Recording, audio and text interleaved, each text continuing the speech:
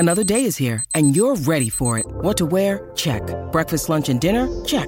Planning for what's next and how to save for it? That's where Bank of America can help.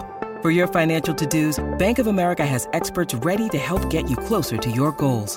Get started at one of our local financial centers or 24/7 in our mobile banking app. Find a location near you at bankofamerica.com/talktous. What would you like the power to do? Mobile banking requires downloading the app and is only available for select devices. Message and data rates may apply. Bank of America NA, member FDIC. Your brain needs support, and new Ollie Brainy Chews are a delightful way to take care of your cognitive health. Made with scientifically backed ingredients like Thai ginger, L-theanine, and caffeine, Brainy Chews support healthy brain function and help you find your focus, stay chill, or get energized. Be kind to your mind and get these nootropic chews at ollie.com. That's OLLY.com. These statements have not been evaluated by the Food and Drug Administration. This product is not intended to diagnose, treat, cure, or prevent any disease. Hello, everyone out there in radio podcast land. This is Kirk Hammett from Metallica, and you're listening to Gilbert Gottfried's amazing, colossal podcast. Run for your lives!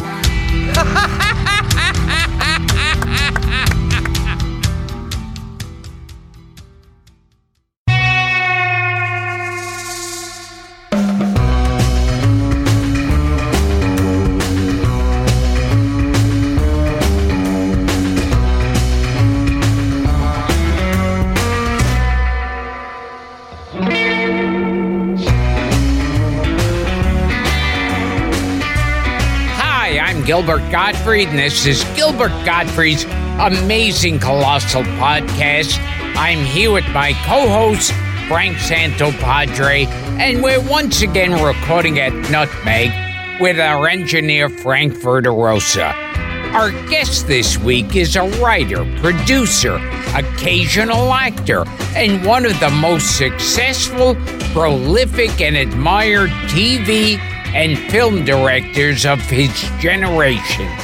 His television credits are many, including iconic shows such as Route 66, The Fugitive, The Man from U.N.C.L.E., Get Smart, Gilligan's Island, The Wild Wild West, Ironside, Tales from the Crypt, and The Twilight Zone.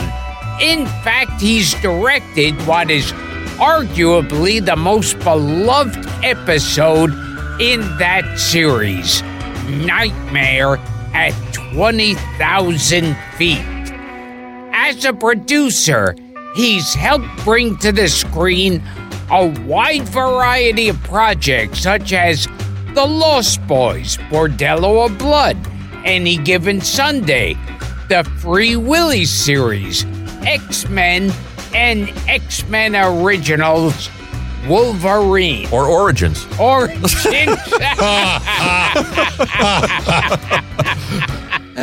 But it's optional.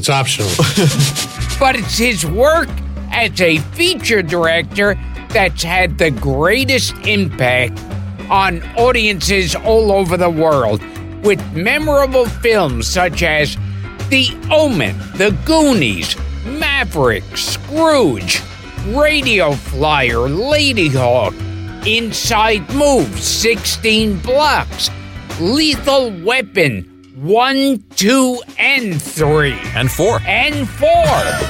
And 5 coming up. Oh, great. And, of course, the granddaddy of the modern superhero film, the Christopher Reeve starrer, Superman. In a career spanning an impressive 6 decades, he's directed some of Hollywood's most prominent stars, including Gene Hackman, Steve McQueen, Gregory Peck, Julia Roberts, Jodie Foster, Bill Murray, James Garner, Robert Mitchum, Richard Pryor, and, of course, Marlon Brando. Hell, he's even worked with Don Rickles, Buddy Hackett, and yes, John MacGyver. We're thrilled to welcome to the show one of our favorite filmmakers and a man who keeps a bust of Abraham Lincoln in his office just to remind himself that he was shot by an actor, the great Richard Donner. Well, that's something else. It sounds like my mother wrote that. Now let's get the most uncomfortable thing out of the way first. I auditioned for Scrooged. Say what? I auditioned for Scrooge. He heard you. Say what? I'm sorry, I'm not hearing you. What? I didn't see your check go on the table. Yeah. Now, I also have to bring up. Wait a minute. Tell him about Scrooge. Okay, Which yeah. part you auditioned I for? auditioned for the part of the cab driver. Oh, David Johansen. Yeah. Oh, you would have had it. Yes. You would have had it. But David was going with my sister at the time, and he needed the work. And look, he doesn't have a podcast. Look how it all turns out. Oh, yes. Well put. Now, here's something else I want to bring up, and I know you didn't write the script, and Rod Serling's dead, so I have to blame you. There was that episode of Twilight Zone starring John MacGyver, and I think he had like a boat company or something, and he kept everything loud. Yeah, Sounds and Silences, it was called. And, Oh, my God. Yeah. and he's Hey. punished at the end with one of those Twilight Zone punishments where he goes totally deaf. And there's a point in the show where he says, when I was a child, my mother wouldn't allow us to have cookies. We could only eat fudge. She said that cookies were too loud and made a loud crunching sound. And when I heard that, I thought, he's a sympathetic character. His mother gave him an unhappy childhood. Why is he being punished? It's Rod Serling. Yeah, I It's know. Twilight Zone. It's Twilight Zone. It's fairy tales that, demented children love. Yes. Written by demented children. Did you ever hear anybody do a John MacGyver impression before? No, it's John. John did a couple good What was it like directing John MacGyver? Do you remember? You're really taking me back. But Yes. the only thing I do remember, he was a terrific guy. He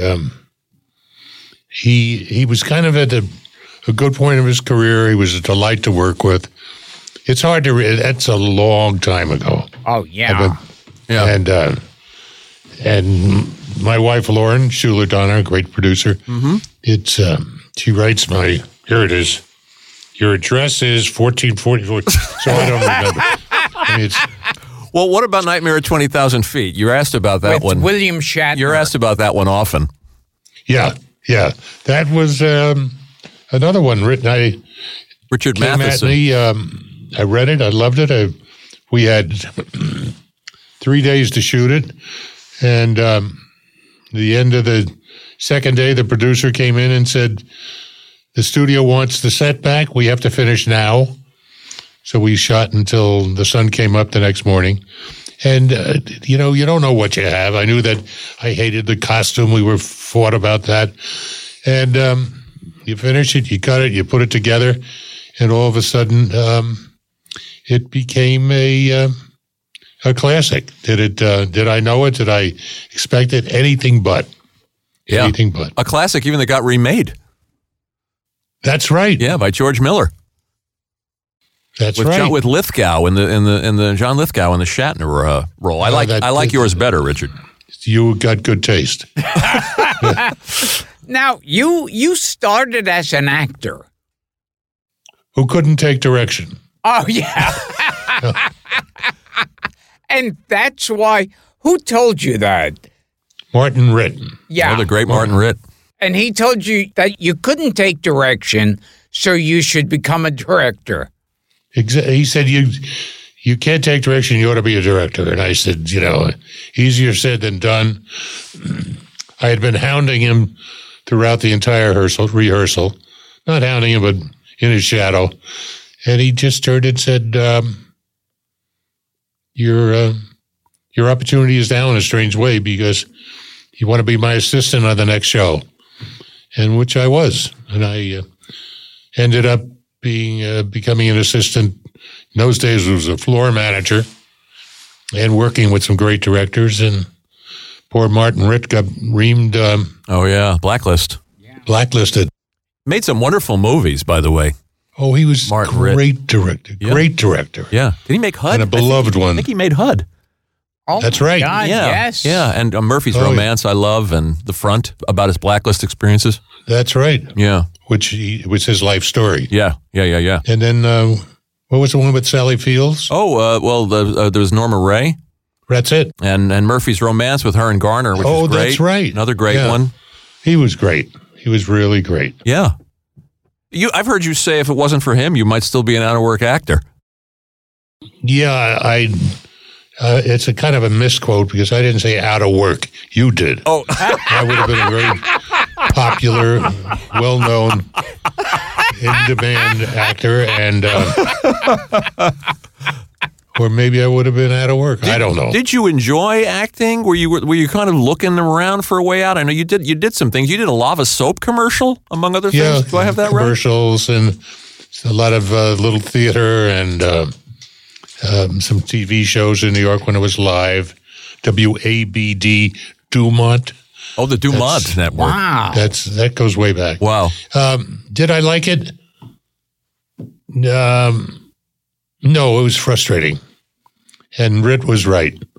I found it very difficult to take direction, to listen to people. Yeah. Yeah. And nobody knew as much as I did. And now here's something I had heard about years ago, because I did 2 episodes of Superboy and a few voiceovers as Mrs. Piglet. So he's part of the extended Superman universe, Richard. Ah. So Ilya Sulkin, he has Are you allowed to say that on? No. He curse has in Polish. a law on the books named after him. That's true. The Salkind. Yeah, the Salkind Clause, it's called. It's SAG, Screen Actors Guild. You have to declare how many pictures you're making when you hire anybody. That because in their case, they had done the Four Musketeers. Oh yeah, and they had so much extra footage when it was done that they decided to put together another picture from it, and didn't want to pay the actors for the second movie. That was my dear friend Richard Lester. Oh yes, who never called me since he took over Superman. Anyway, but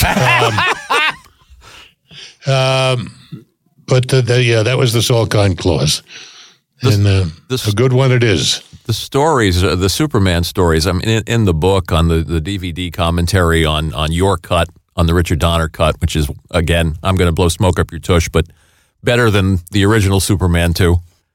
Thank you. I don't think it's debatable. But those stories, and I was telling Gilbert, I mean, everything, Richard, that whole journey from you getting the phone call where you're sitting on the John, the initial phone call from Salkind. Right. And you scribble down 1 million. You still have that card, that hairdresser's business card? Oh, can you tell us that story? It's so good.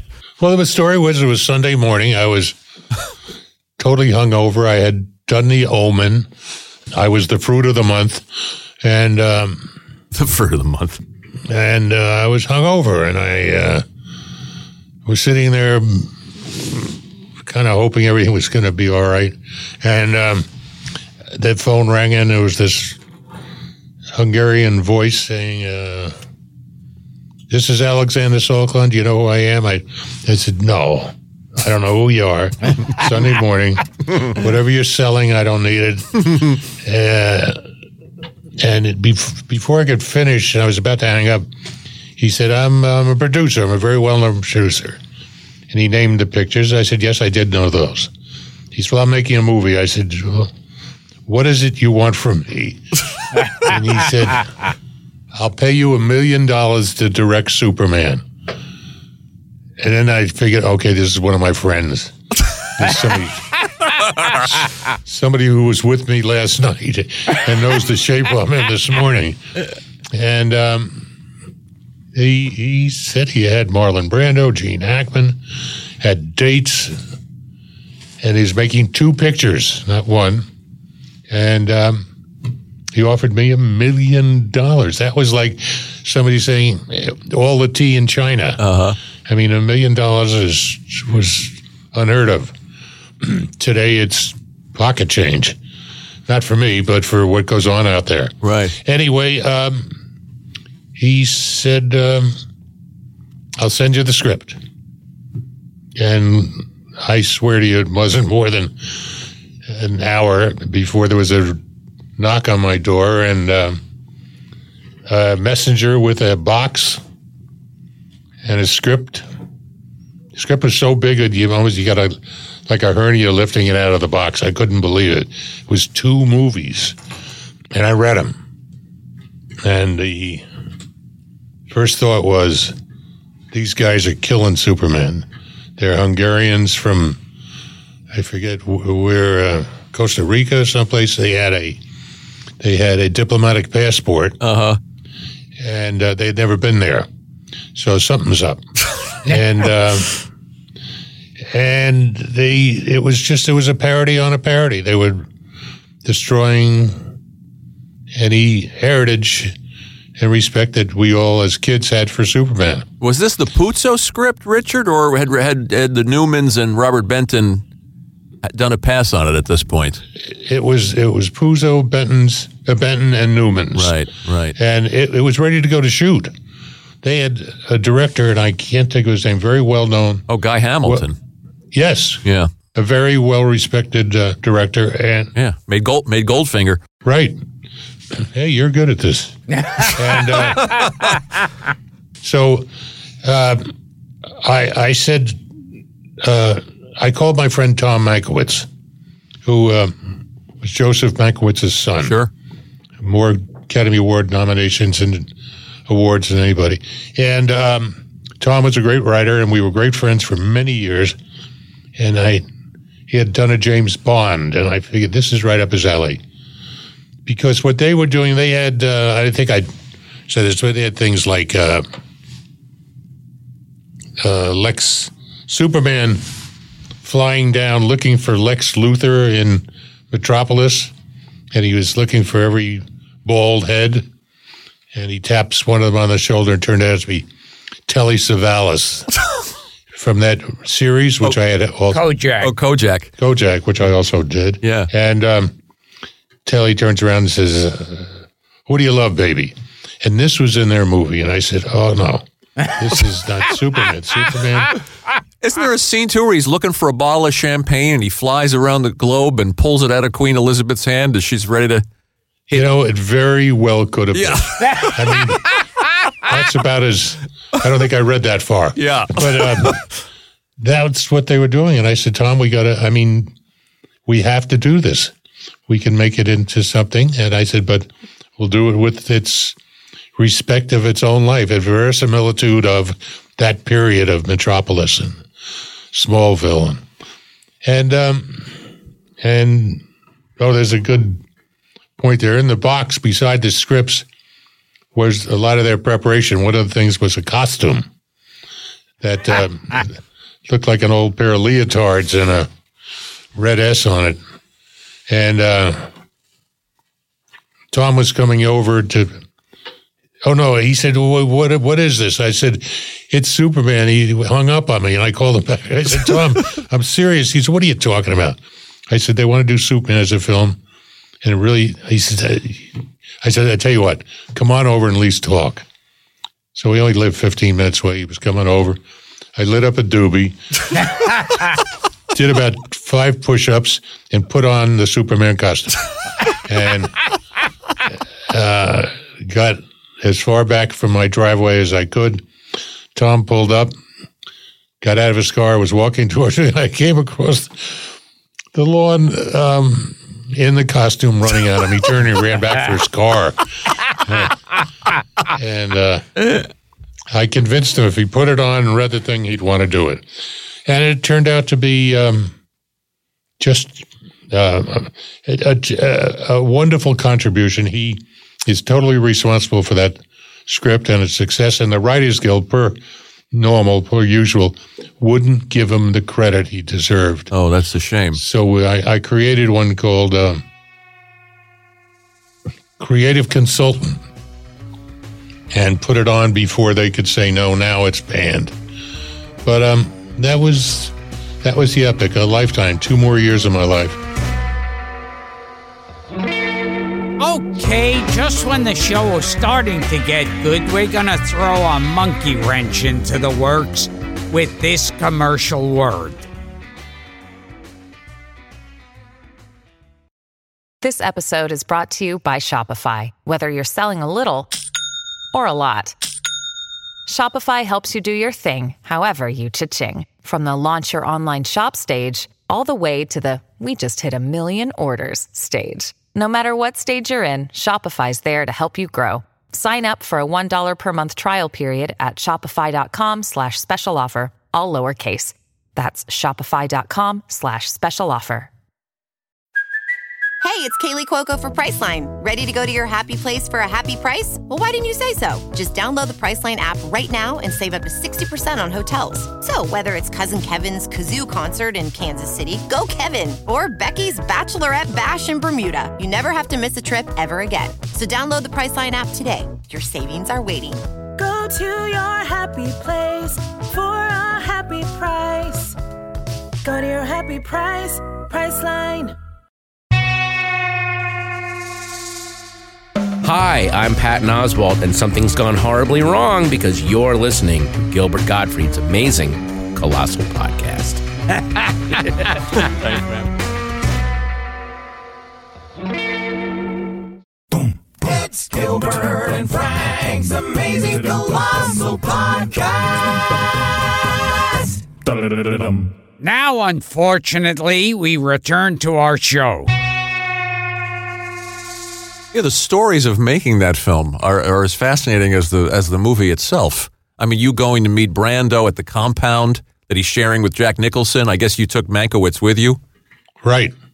Oh well, it was at that point we had been preparing in England, and almost all of the preparation they had done, I'd say all, none of it worked for me. We had to start from scratch, so we were hustling like crazy, and a whole different approach to wardrobe. And I had never met either Brando or Hackman. And they were both 2 incredible experiences in my life because with Brando, we were coming back to show him his costume and what he was going to wear and some of the thoughts on the screenplay and if he had any. And in preparation, I called, first person I called was a wonderful producer, studio executive named Jay Cantor, world-known, great guy. He used to be Brando's agent, was Marilyn Monroe's agent, great guy. And I said, Jay, I'm going to do this thing with Brando. Is there anything you can tell me, any hints you can give me? And he said, yes. He said, I spoke to him. I said, oh, gosh, what? He said he wants to play it like a green suitcase. That's just what I did. I laughed and I said, oh, come on, Jay, tell me. He said, no, I'm serious. He said he hates to work and he loves money. If he can convince you that the people on Krypton look like green suitcases, then you'll photograph a green suitcase. He'll come in for a day, do the voiceover, and walk away with $5 million. So I had that, and that would really set me back a little bit. And then I called Stanley Kubrick, and I said, Stanley, I spoke to Jay. He told me, he said, what can you give me? He said, listen, he's so bright and he loves to talk. So just listen. And I guarantee you, whatever you want, you'll get, because he'll talk himself out of his own things. So with that, we flew to California, and I went up to approach Brando and explain why the green suitcase wouldn't work. And he was totally entertaining. We spent a quick half hour or an hour just Marlon talking. And what are you going to do? And you just want to sit and listen to him. Of course. I was fascinated. So he finally turned, he was talking about kids in today's world, in that world, and that was 1976 or 7. And he said, I told my son the story about the wolf that chased the rabbit around a tree and over a wall. And the kid said, he said, no, Daddy, he went over a tree and around a wall. He said, these kids, they know everything. Okay. So finally, a half hour later, he said, that's not why you're here. Let's discuss why you're here. What do you want to talk about? I said, well, Mr. Brando. He said, Marlon. I said, okay, Marlon. He said, let's talk about your wardrobe. He said, I got a great idea. I know what he doesn't know that I know. So I said, what's that, Marlon? He said, what if I played like a bagel? Now, I'm used to, my preparation is a green suitcase, not a bagel. And I said, I beg your pardon.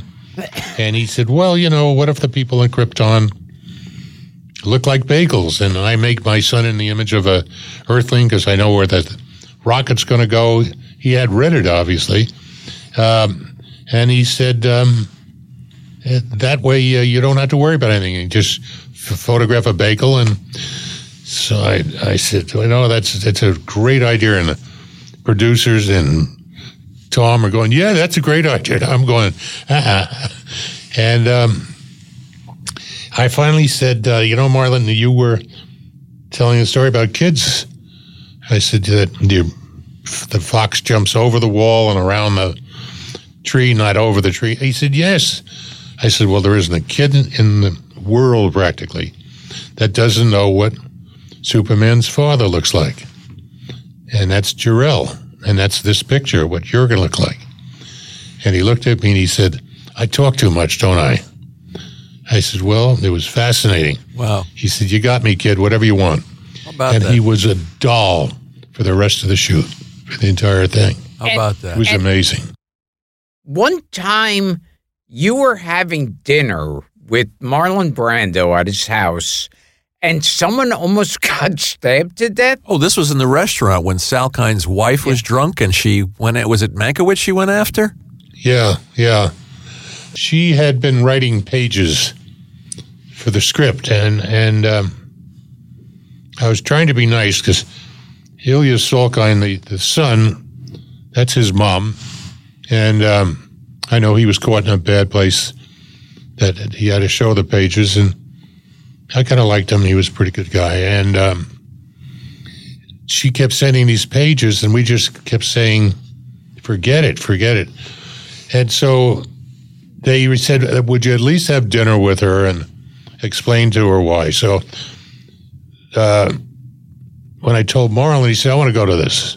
So Marlon came. It was Tom, Marlon, myself, and Mrs. Salkind. I guess she had a couple of drinks, and she got into an argument with Tom about her pages and why he wasn't using them. And I guess Tom had a couple of drinks, and stupidly a little argument ensued. We were in a steak restaurant. Next thing is I see this knife coming at Tom. And Brando grabbed her arm and we took the knife out of her hand, and it was quite an experience. I mean, it was just something else. I think she had gotten a little drunk and she was passionate about her writing, and I don't know. Yeah. Maybe we mishandled it, but it was an experience. It's all part of the book. Go out there and buy that book, everybody. Yeah. So you almost witnessed a murder. Yes, I did. You guys are quick thinking. I must give credit to Brando. Yeah. Now, and when you met Chris Reeve, part of the problem was that he was too skinny for the part. Well, yes, when I met him, we were casting on like the 16th floor at the Sherry Netherlands in New York. And I always say, it was a hot summer day, the windows were open, and in flew this guy through the window. And I knew right away that good Superman character didn't need the elevator. He flew in, but he was this skinny, tall kid. And a kind of honey brown hair, not black or anything. And when I cast, I kind of like to find out the personality of the people almost more than what their defensive talents are when they're trying to sell themselves. So I was having a wonderful conversation with him. I really enjoyed him. Extraordinarily bright and a terrific kid. And I was really thinking about it. He was skinny, though, and I knew we could take care of the hair. So I said, look, Chris, this is Superman, and I'm not going to pad his costume.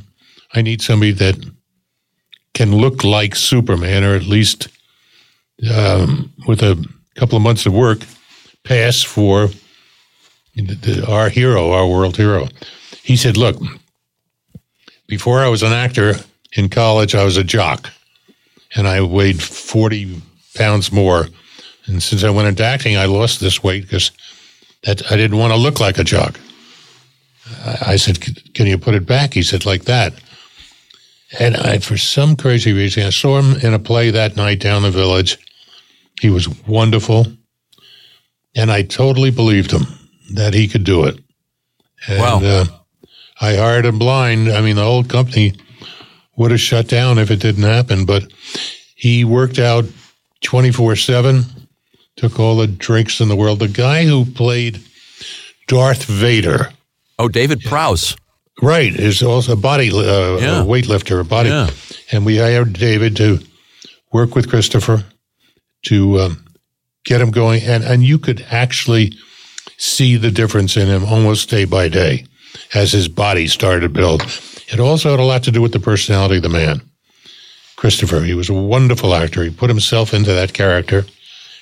And as the body weight came on, so did the character within. Well, you had the good sense to search for an unknown. I mean, if left to the Salkinds, we would have had James Caan in a Superman suit, or Redford. Or yeah, they wanted a star. You know, they were so star-struck. It wasn't so much star. What it was in those days, I guess it's still the same. If they had Marlon Brando, Gene Hackman, and then you name it, it was their finance. It guaranteed their finance. So they were looking for a name. And I was trying to convince them that they had enough of a names with those two greatest American actors, and that it would be very difficult to convince an audience that Redford and Tice flying with Superman. Or Warren Beatty or anybody else they were pitching. So we wanted an unknown. And you wanted to make the action film secondary to the love story. Yes. One of the things that Tom and I decided was that it was a love story. We called it Jules and Jim because here was Superman, here was Clark Kent, here was Lois Lane, and these two were both in love with her. She's in love with one, and it was unrequited love. And it was we felt we could make it a complicated little love story, but within the framework, that's where verisimilitude comes in, of Metropolis, that world. And that was there were two things, that the love story and the ability to put on screen a believable man flying. And that was our mission. And Tom Mankiewicz, too, his approach was to add the biblical overtones, the Christ overtones, which gave it this extra depth. Which also had my life threatened for daring to portray Brando as God and Christopher as his only child. So, oops, did I screw it up? And I had many death threats. Really? Wow. I didn't know that. Yeah. What were we going to say, Gil? Oh, geez. Now you jumped me, and I was just about to say it. You lost it. Oh, good. Well, join the crowd. Yeah. Oh, my God, somebody else. I thought that was only me.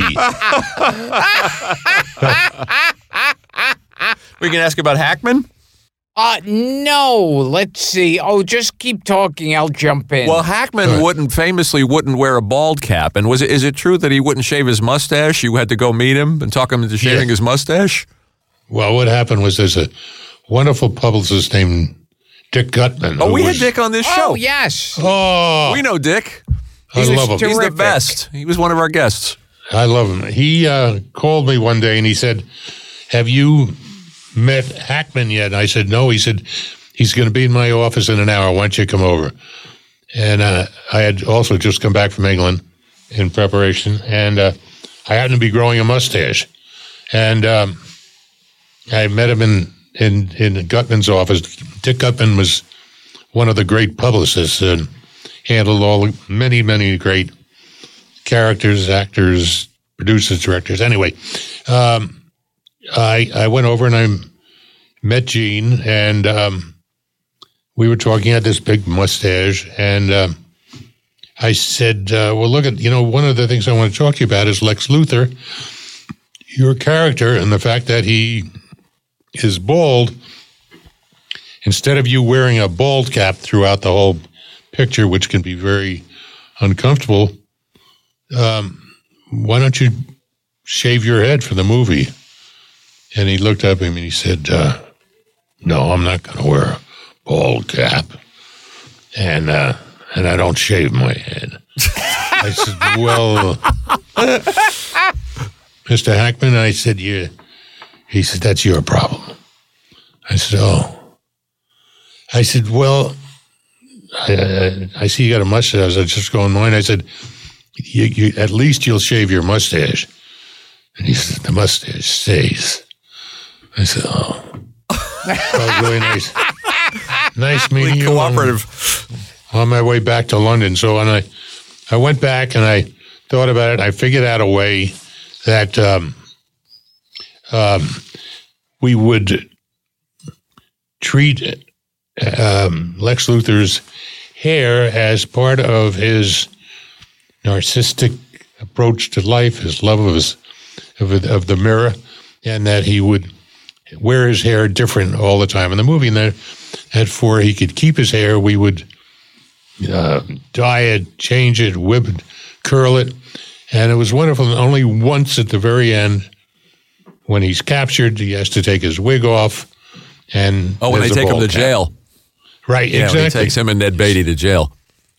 So I was in England. I got a call, and they said, "Mr. Hackman's in makeup."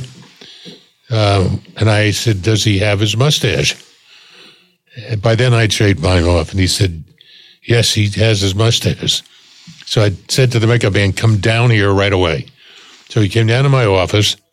I said, "Put on the best mustache you can possibly put on." And he worked for a little bit, put this mustache on me.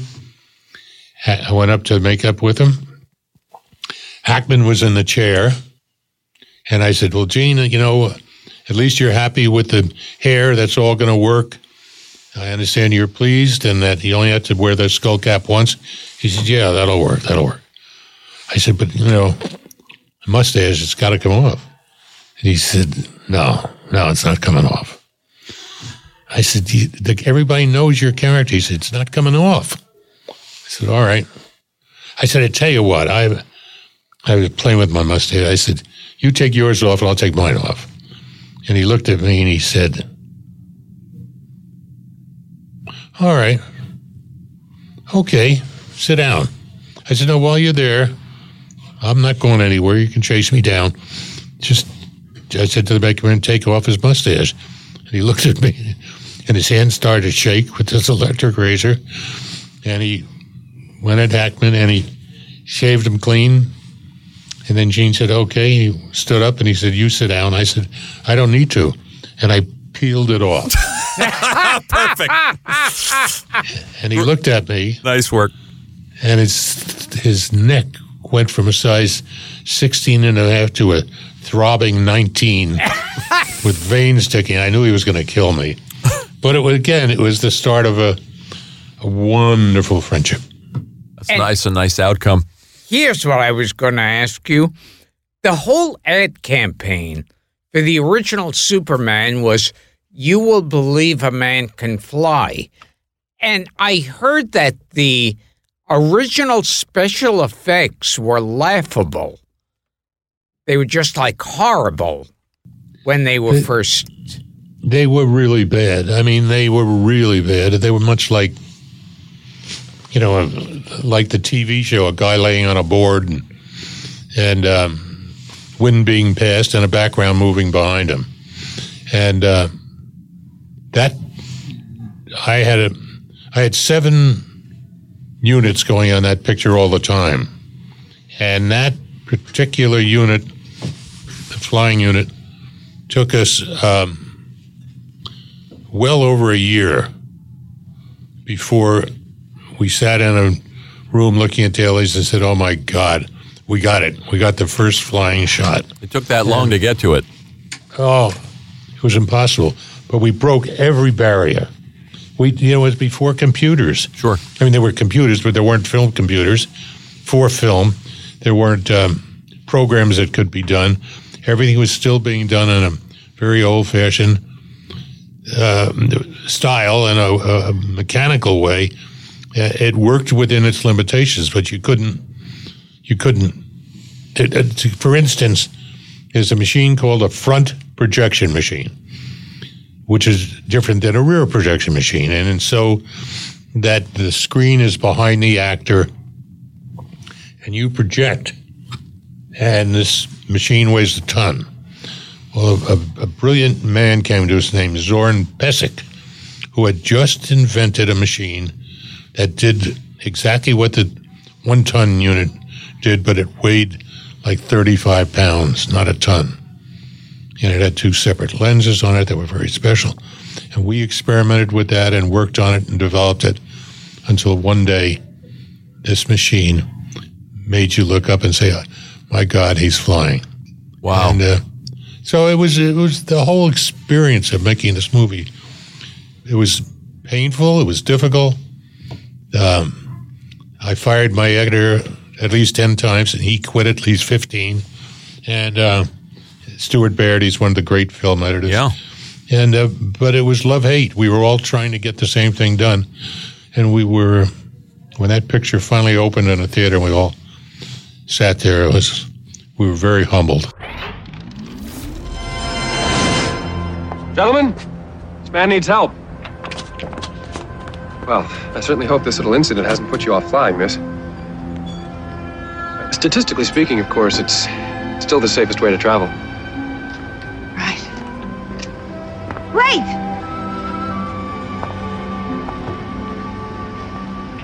Who are you? A friend.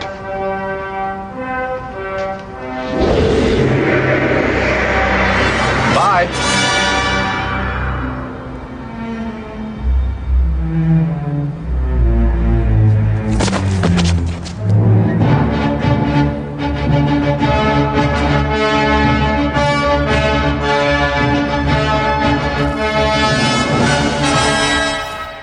I was 17 when I saw it, and it was the right age to see that movie, and it was magical.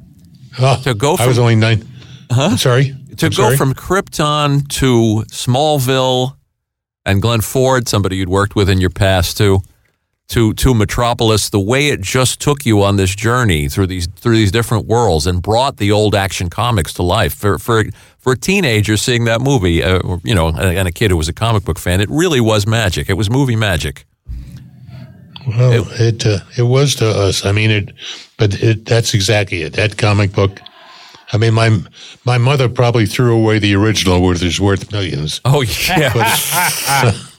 But it was. We had some sort of a moral obligation to that comic book that you read when you were a kid, and the movie that you finally saw when you were 17. Sure, that was the magic of it, to see this thing come to life that you'd had in your mind all these years, that you'd been animating it in your head all these years, and the contributions from other people too that I don't want to leave out: John Barry, and the great John Williams, and Jeffrey Unsworth, and all of these. I went out of my way, wonderful people that were involved, to find the very, very best in every department. And every night when we were done shooting, I would have drinks in my office and hot doggies that friends would bring in from the airport, from New York, from Nathan's. And we'd sit around the office, all the different department heads, and talk about the next day's work or the next week's work or 2 weeks, and got everybody involved. I had learned it on The Omen. I put people together like in England. It was very hard because it was all very, very upper and departmentalized. But we'd get it in, and we'd beat the problem by people that were makeup men that were working on coming up with the ideas for the flying units. It was just quite a great experience. We will return to Gilbert Gottfried's Amazing Colossal Podcast after this. When you need mealtime inspiration, it's worth shopping Kroger, where you'll find over 30,000 mouth-watering choices that excite your inner foodie. And no matter what tasty choice you make, you'll enjoy our everyday low prices, plus extra ways to save, like digital coupons worth over $600 each week. You can also save up to $1 off per gallon at the pump with fuel points. More savings and more inspiring flavors make shopping Kroger worth it every time. Kroger, fresh for everyone. Fuel restrictions apply. And that brings The Omen into the conversation. That's a movie. It came out shortly after The Exorcist, and I like The Omen a lot more than The Exorcist. So do I. Yeah. Well, so do I. We're unanimous. And how did Gregory Peck come on board with this? Well, we were trying to kind of upgrade a little, because it had been sold and pitched for a long time as a horror film. And I felt that by eliminating everything that was obvious in this script, that instead of treating it as a horror film, we could treat it as a mystery suspense thriller. And therefore, you could probably go for a better, higher class actor. At the moment we were getting down to final decisions on who was going to be what,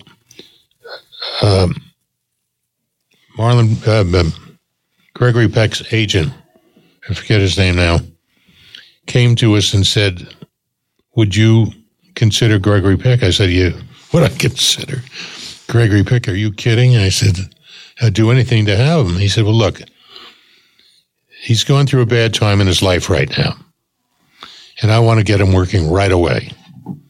And if you were really going to make this not a horror film, but more of a suspense film," he said, I'll introduce you and I'll push for it." Greg had lost his son shortly before. He felt his son was murdered. They thought it was suicide. And he was just going through a bad time. And we pitched him.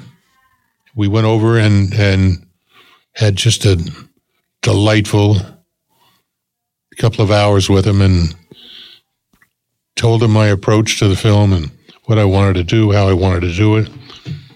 And I said, he said, "Well, when are you going to do this?" I said, "Now." He said, "What do you mean?" I said, I want to go back to England and know that I have you, and then we'll put this into play, and you can be working within the end of a month. And he said, oh, my God, that's wonderful. And we got Gregory Peck. Wow. Great cast. Great cast. And you only had one argument with Peck. Oh, you did your research. Yeah. Yeah, that's true. That's true. And what was it? He wanted to smash furniture and stuff. Well, it was a scene where he...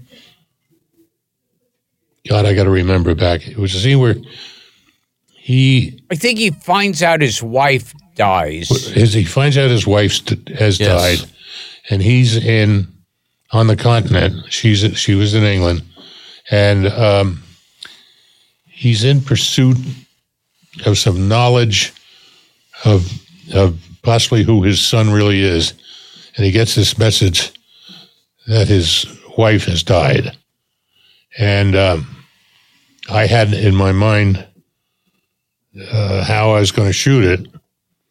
And this prop man came to me and said, listen, we have a problem. I said, what? He said, Mr. Peck came to me and he said, tomorrow when you do this shoot, he wants everything to be breakaway, meaning he could break furniture or glass or... I said, why? He said, he wants to destroy everything. I said, okay, let me take care of this. So I met with him and I said, Greg, what's your approach to this scene? He told me that he wanted to hang up the phone and then just destroy everything. I said, I don't see it that way, Greg. I said, I think maybe we come in on you and you've already heard this and you're living with the reality of your wife's death and who you think your child is. And it's a totally different, compassionate moment in your life. And you just lay there and tell me the story about what happened. And he said, no way. And we get into this argument. And I'm arguing with Gregory Peck. Gregory fucking Peck. This is one of the greats of all time. Sure. And finally, after this argument, he turns to me and he said, all right, I'll do it your way. You're the director. It's so wrong, I don't believe it. And he left because that was the morning shoot. And I had a way I was going to shoot it. It was all going to be one take, one very slow, long camera movement into his face. And David Warner. David Warner. Pardon me? David Warner? Right. From Morgan. Remember the great movie? Oh, sure. Morgan? Suitable case for treatment. Good man. Good movie. Great movie. So I rehearsed them and rehearsed the guys, the camera and everything, and we went home, and the next morning Peck comes in and he said, all right, what do you want me to do? And I showed him and I said, it's all in this one take, and he looked at me, he said, okay, let's do it. I said, you want? He said, no, let's do it. I said, okay. So I laid him down, put him on the spot, had the guys totally ready, and I said, I'm going to go. He said, go. So I gave an action, and we ran the scene, and we did it really slowly, and I'm panicked because if the camera focus puller misses a beat, I'm going to have to do it again and again. But everybody was so nervous because I was so uptight. We hit it perfect on one take, and it was over. And I said, thank you, Craig. It's perfect. He said, well, I can do better. I said, no, you can't. He says, I can do better. I said, no, you can't. I said, you did it once. You did it out of anger at me. And now that frustration was there on the screen. I said, no, that's it. It's over. And he was angry at me again, and he left. And I got to tell you something, how that movie had an effect on me. Ever since seeing that movie, whenever it's an overcast and very windy day, I always think, oh, this is like that scene in The Omen. It's a great scene. Isn't it? Yeah. That whole movie was done for, I think, was it $1 million or $2 million there? $1 million and an extra $20,000 to get Jerry Goldsmith as the composer. Yeah, he adds a lot too. Gregory Peck, I guess, wound up the most successful from that movie financially. Oh my God, he got a very good deal on that movie because nobody thought it was going to do anything. It was a little film, and he was a very humble man, a very good man. He bought a beautiful new home, and that New Year's he invited a lot of people to his tennis court. He had a New Year's Eve party, and to introduce them to his new home. And while we were there, and he made a little Gregory Peck speech, he said, and I want to thank Dick Donner and Harvey Bernhard, who was the producer. So, and he got up and he thanked Harvey and myself for buying him this new house, which was really, very nice. Again, a wonderful and feeling. because he had asked for a point in the picture or a few points. Whatever it was in those days, it was a lot more than a point. Yeah. I think the whole thing was that he got a big hunk, and the picture did amazing box office. And I guess they gave it to him thinking, it's a dopey, low-budget horror film. Exactly. It's not going to make any money. Well, I'll tell you something. The guy that ran that studio at the time was Alan Ladd Jr. Yes. And Jay Cantor. And they believed in that film more than my agent. And I didn't know anything about films. That was really my first big opportunity. And but they kept telling me, don't take cash, take points. This is the head of the studio telling me. Wow. And they were right, and I was wrong, or my agent at the time. So it was like a training program for me. I watched it last week, Richard, and it's, I guess what they used to call B-movie material, but your direction of it is so classy. It's like a Brian Forbes picture or something. You remember Seance on a Wet Afternoon? I sure do. It's like you have this very artistic approach to the material, which I think makes the movie. It's so and it's beautiful to look at. Oh, thank you. It was such an important film to me that, and as they have all been, the word style kind of comes out of the first reading of the script, because you see it when you read it, and it never changes. If it changes, it's time to leave the project. Is there proof? Oh, yes. He bears a birthmark, a sequence of sixes. So says the Bible to all the apostles of Satan. He doesn't have it. He must have it. I've bathed him. I know every inch of him. If it is not visible on the body, it will be beneath the hair. Remove it. You must be devoid of pity.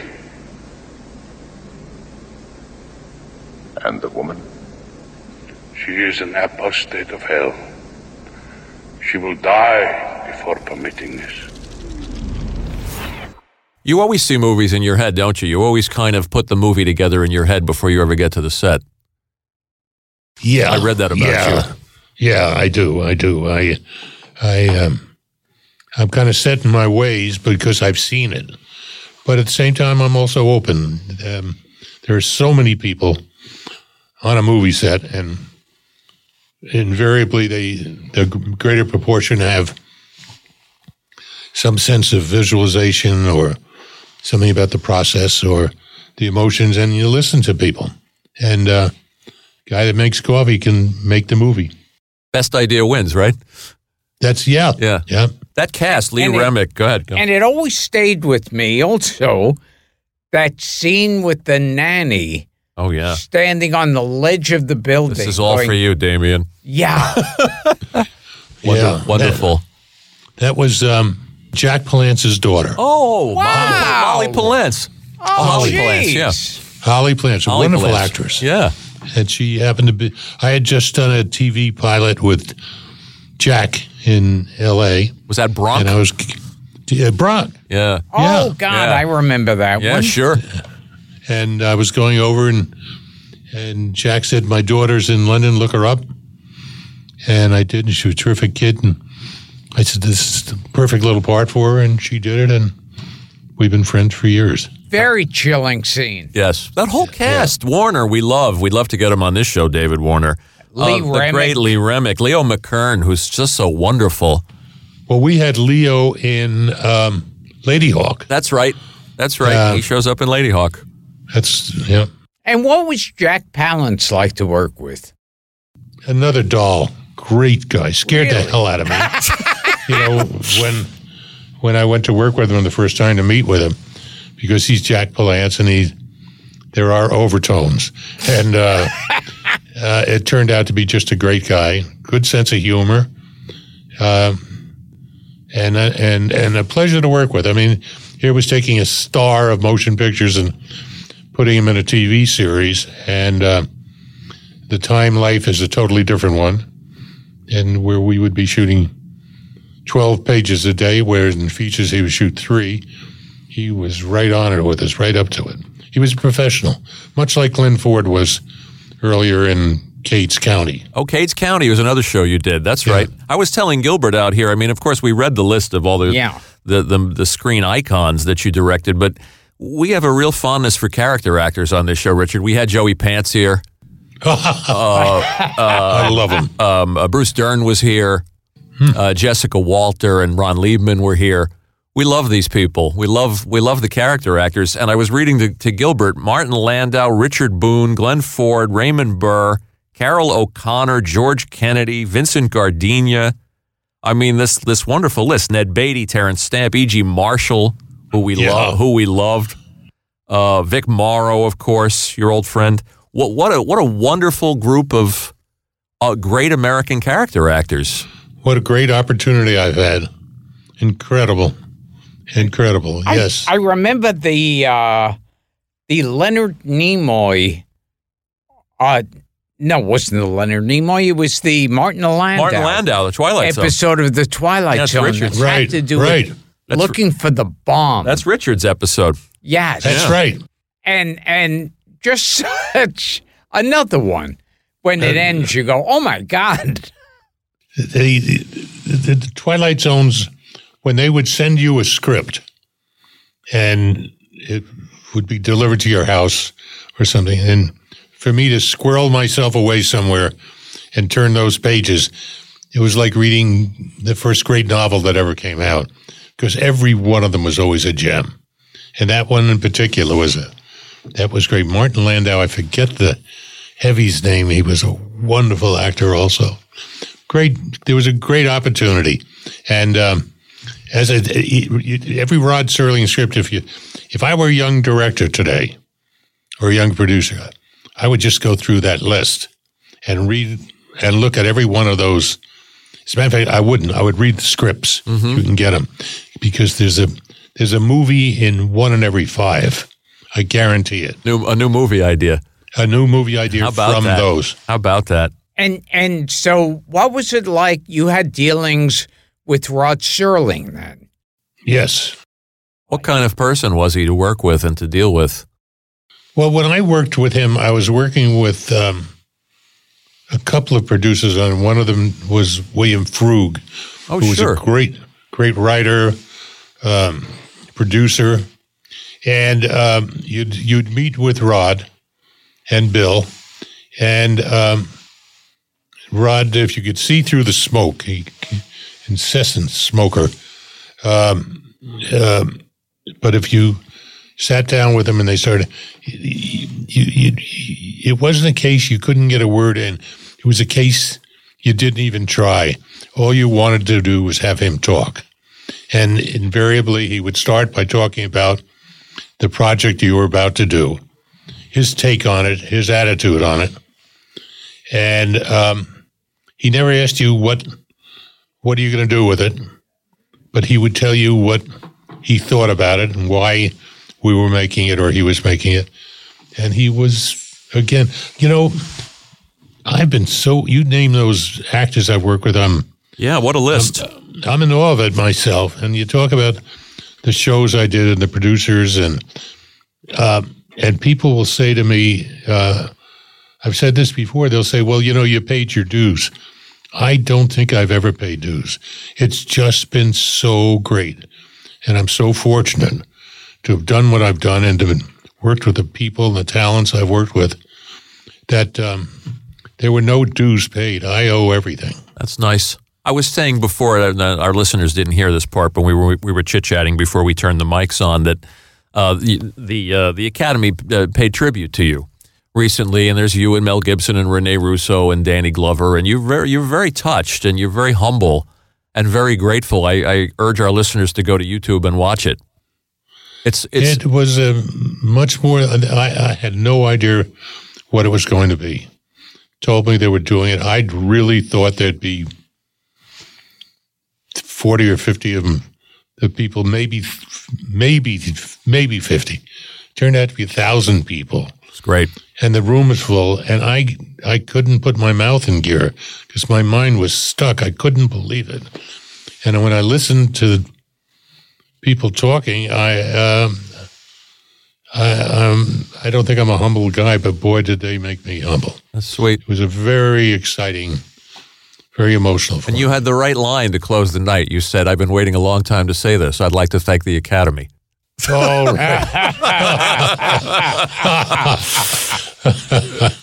it was perfect. And you did a few episodes, among your many TV things, of Wild Wild West. Yes. Oh, my God. So I wanted to ask you, I was always like a big fan of Dr. Lovelace. Miguelito Lovelace. Yes. With Michael Dunn. Dunn. He was Michael Dunn. Yes. Yeah. Could you tell us about, midget actor Michael Dunn? It really goes back to the producer, Greg Garrison. Greg was an incredibly talented producer and had the most bizarre, wild ideas of anybody, which were quite obvious. And he put that show together, and he put that cast together. And I was asked to come in on that to reshoot some of the pilot. I think it was just for some new ideas. And then they asked me to do some of the shows. And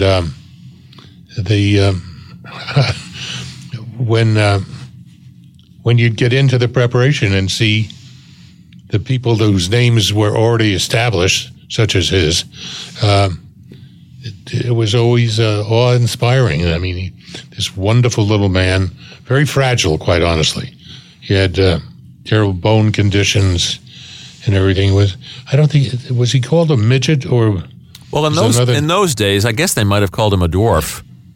Dwarf, I forget, but he had in those terrible physical problems. So he had, but he was a Yale graduate. Wow. Yeah, I know he's a bright fellow. Yeah. And he was always so much fun when he popped up on those shows. Well, he'd pop out of the ladies' skirts. He's a great heavy. Yeah. But he was fun to work with, Michael Dunn? Oh, a delight. A delight. That's nice. Very articulate, very funny, very... nobody intellectualized on those things. We all knew what we were doing. and you'd kind of stay to the script because it was so good. Man from U.N.C.L.E. 2, same kind of experience?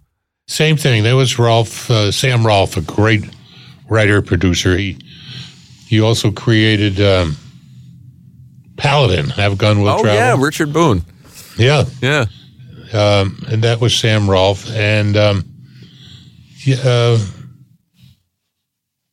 did he create? I forget. I don't know. I mean, you're taking me back and I'm lost. Of course. I mean, you're talking about how much... You guys have filled my head here. Seriously. Well, as we tell people, it's a little like This Is Your Life, where you get a whole retrospective of your career, except without the voices behind the curtain. I'm hearing the voices. But you talk about how much fun you had, and I was starting to say we do so many of these, and we do the research on these as well, and we go down memory lane. Was it just the time of your life jumping around from assignment to assignment on these shows and working with these people? I mean, you'd go from the detectives to Combat to Wagon Train to the Route 66 to the Man from U.N.C.L.E. to the Twilight Zone. I mean, it must have been great days. Well, the great part was, for some reason, I never got put in a corner. I could go from Route 66 and some heavy dramatic show. Like Twilight Zone?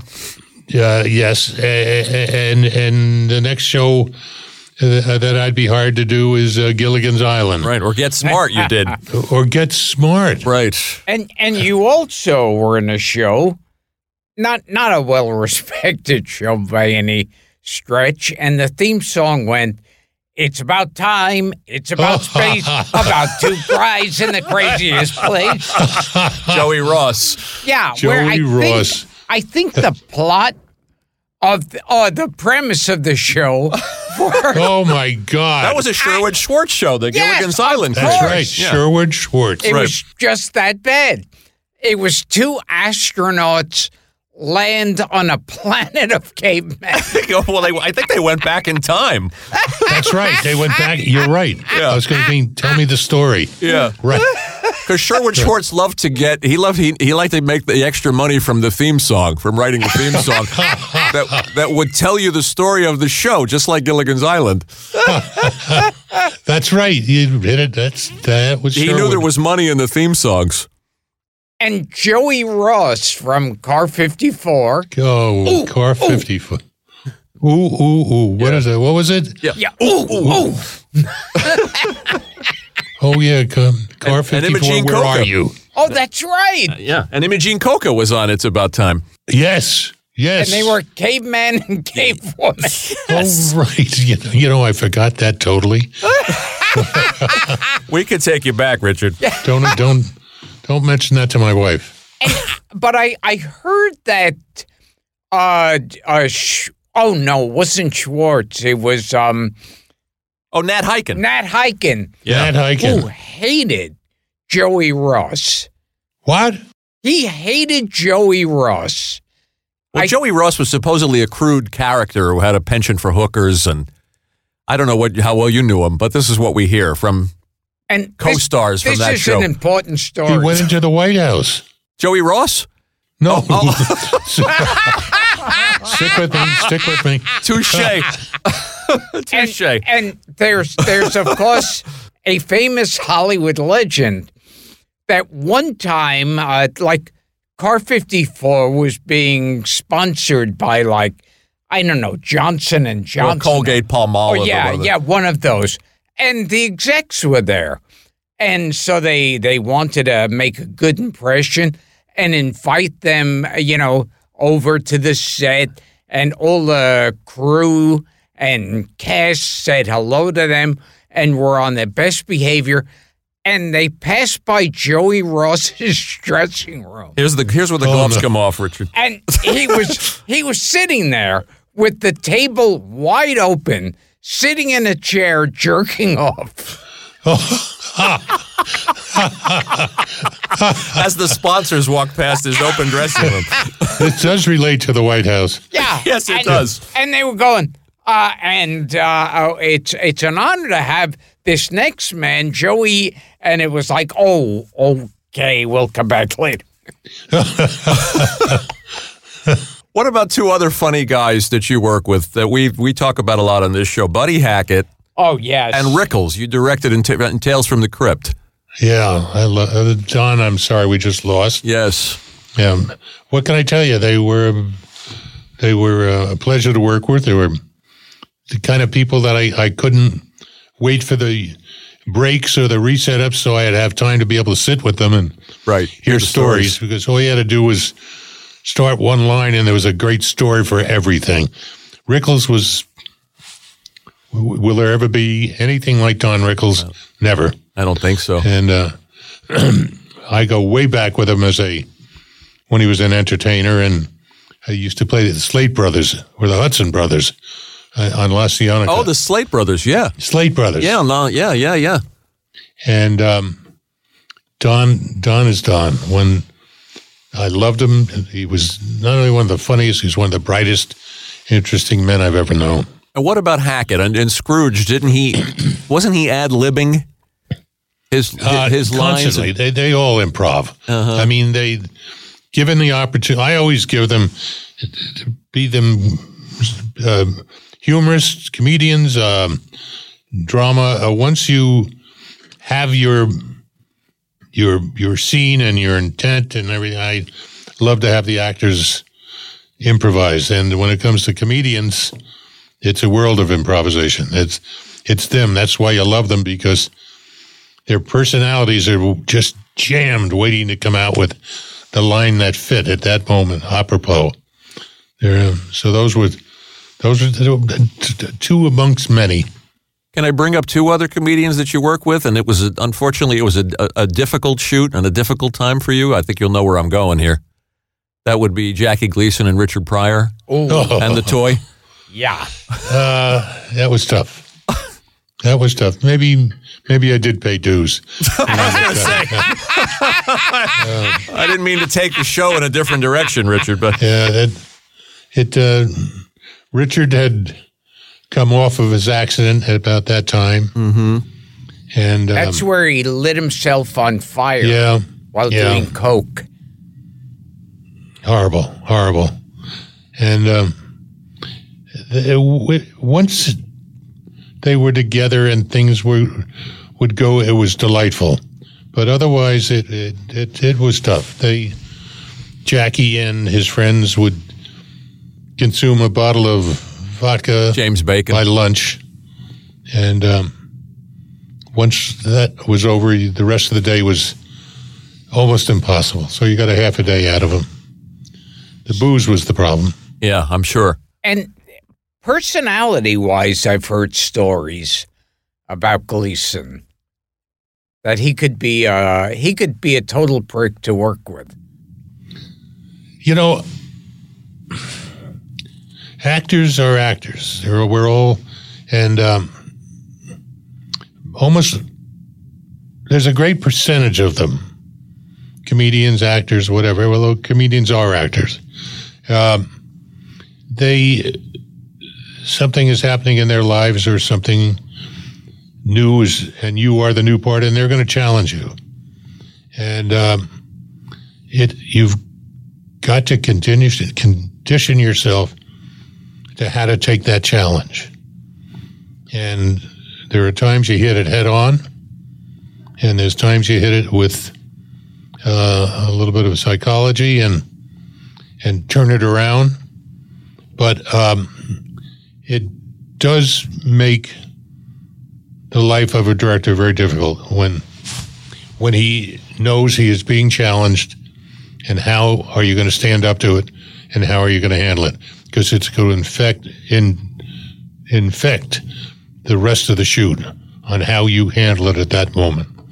So, guys, there's some have been very tough. I'll bet. And I heard Gene Hackman had a quote that he used to tell a director, just tell me faster, slower, louder, softer. That's all I want to hear from you. It ended up, Gene Hackman and I had the challenge. We turned out to be wonderful friends. As a matter of fact, he did a movie he played a director in... was it Get Shorty? No, Postcard from the Edge. Postcard from the Edge. Oh, yeah. Right. That's right. With Carrie Brilliant Fisher. script. Right. Brilliant. And when Gene was doing an interview, they said, did you research directors or stylize yourself after? And he said, yeah. He said, I saw myself much as me, Richard Donner. He said, I found the compassion for the character. For him to say that, for me, it was... That's great. What an honor. What a great honor. What an honor. And I'd be remiss if I didn't bring this up. You worked with both Marlon Brando and Richard Pryor. in your career. You know where he's going with this, Richard? I do. And according to the great legendary composer Quincy Jones, how can I put this gently? Marlon Brando fucked Richard Pryor in the ass. I don't know. I mean, maybe Quincy may have been there because where else would he say it? It's bizarre, isn't it? I find it ridiculous, but a lot of people say a lot of things. It's bizarre. There was no hint of it when you worked with either one. Oh my God, no. It's ridiculous. Brando never said to you, I have to leave early today. I have to fuck Richard Pryor. And that never came up, huh, Rich? Every night. We got about 10 minutes left. I just want to ask you a couple of quick questions from listeners. We call this thing Grill the Guest. Mason Wood wants to know about Inside Moves.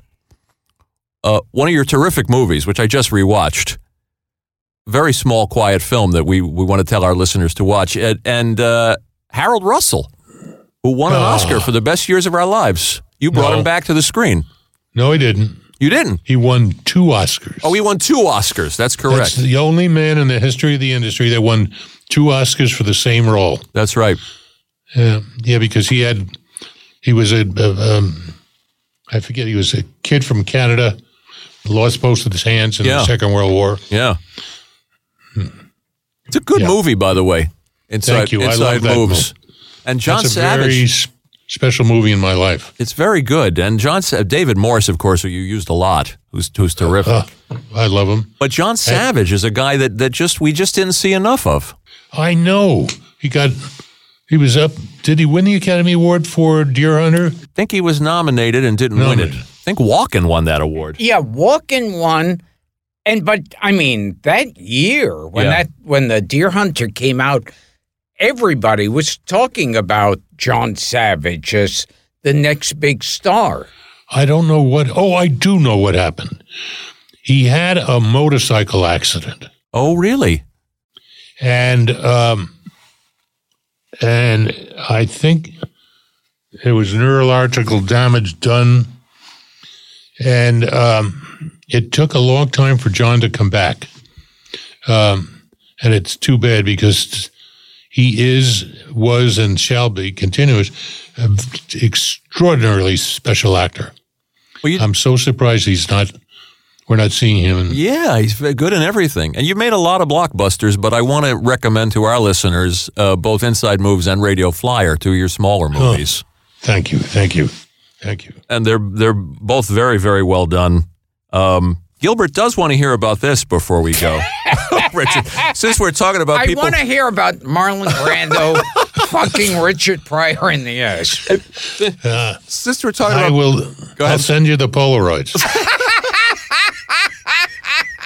We're talking about people who are deep in their cups. Is there a story early in your career about directing Lucy and Desi and William Frawley when they'd been bending the elbow?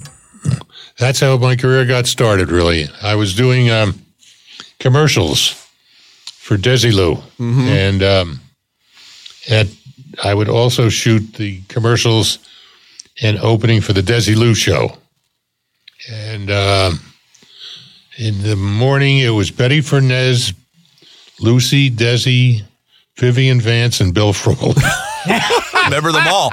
And that boils down to a bottle of champagne, a bottle of Jack Daniels, and vodka, which was usually consumed again by lunchtime.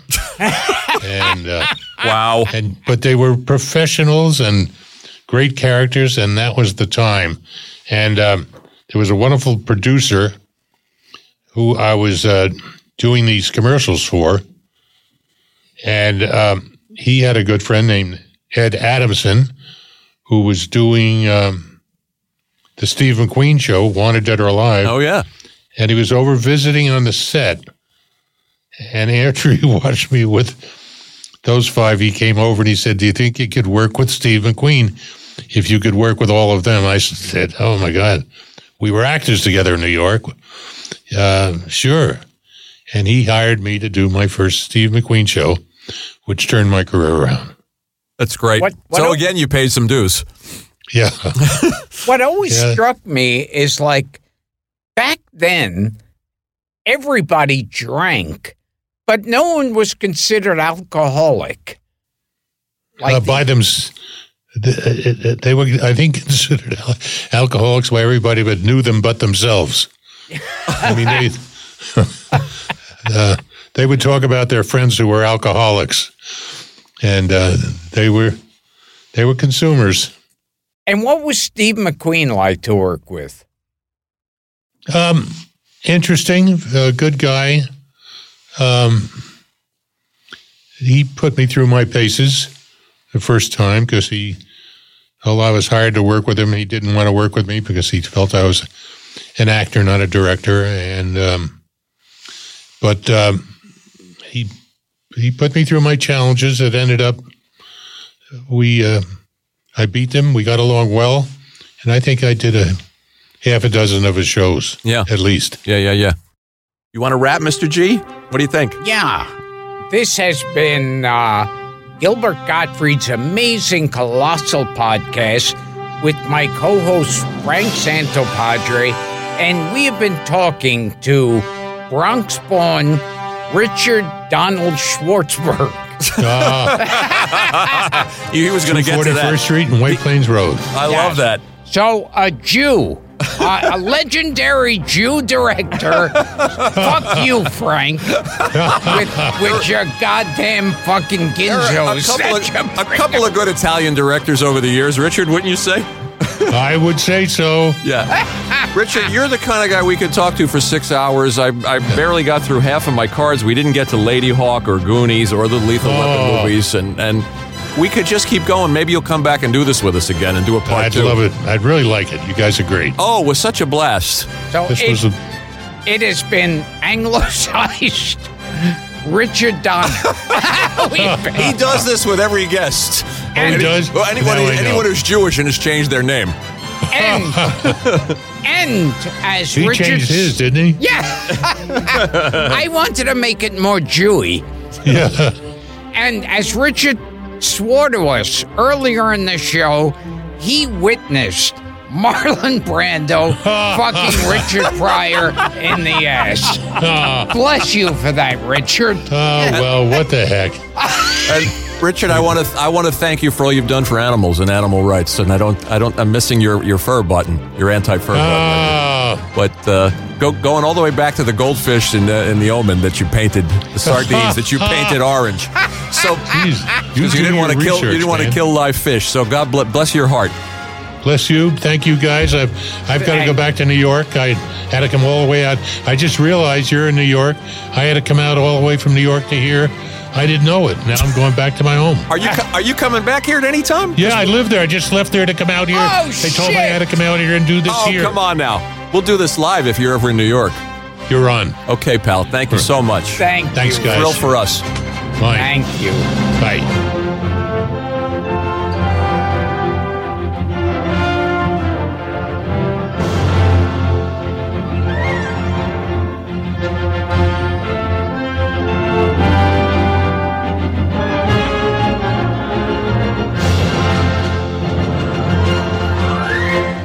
Gilbert Gottfried's Amazing Colossal Podcast is produced by Dara Gottfried and Frank Santopadre, with audio production by Frank Verderosa. Web and social media is handled by Mike McPadden, Greg Pear, and John Bradley Seals. Special audio contributions by John Beach.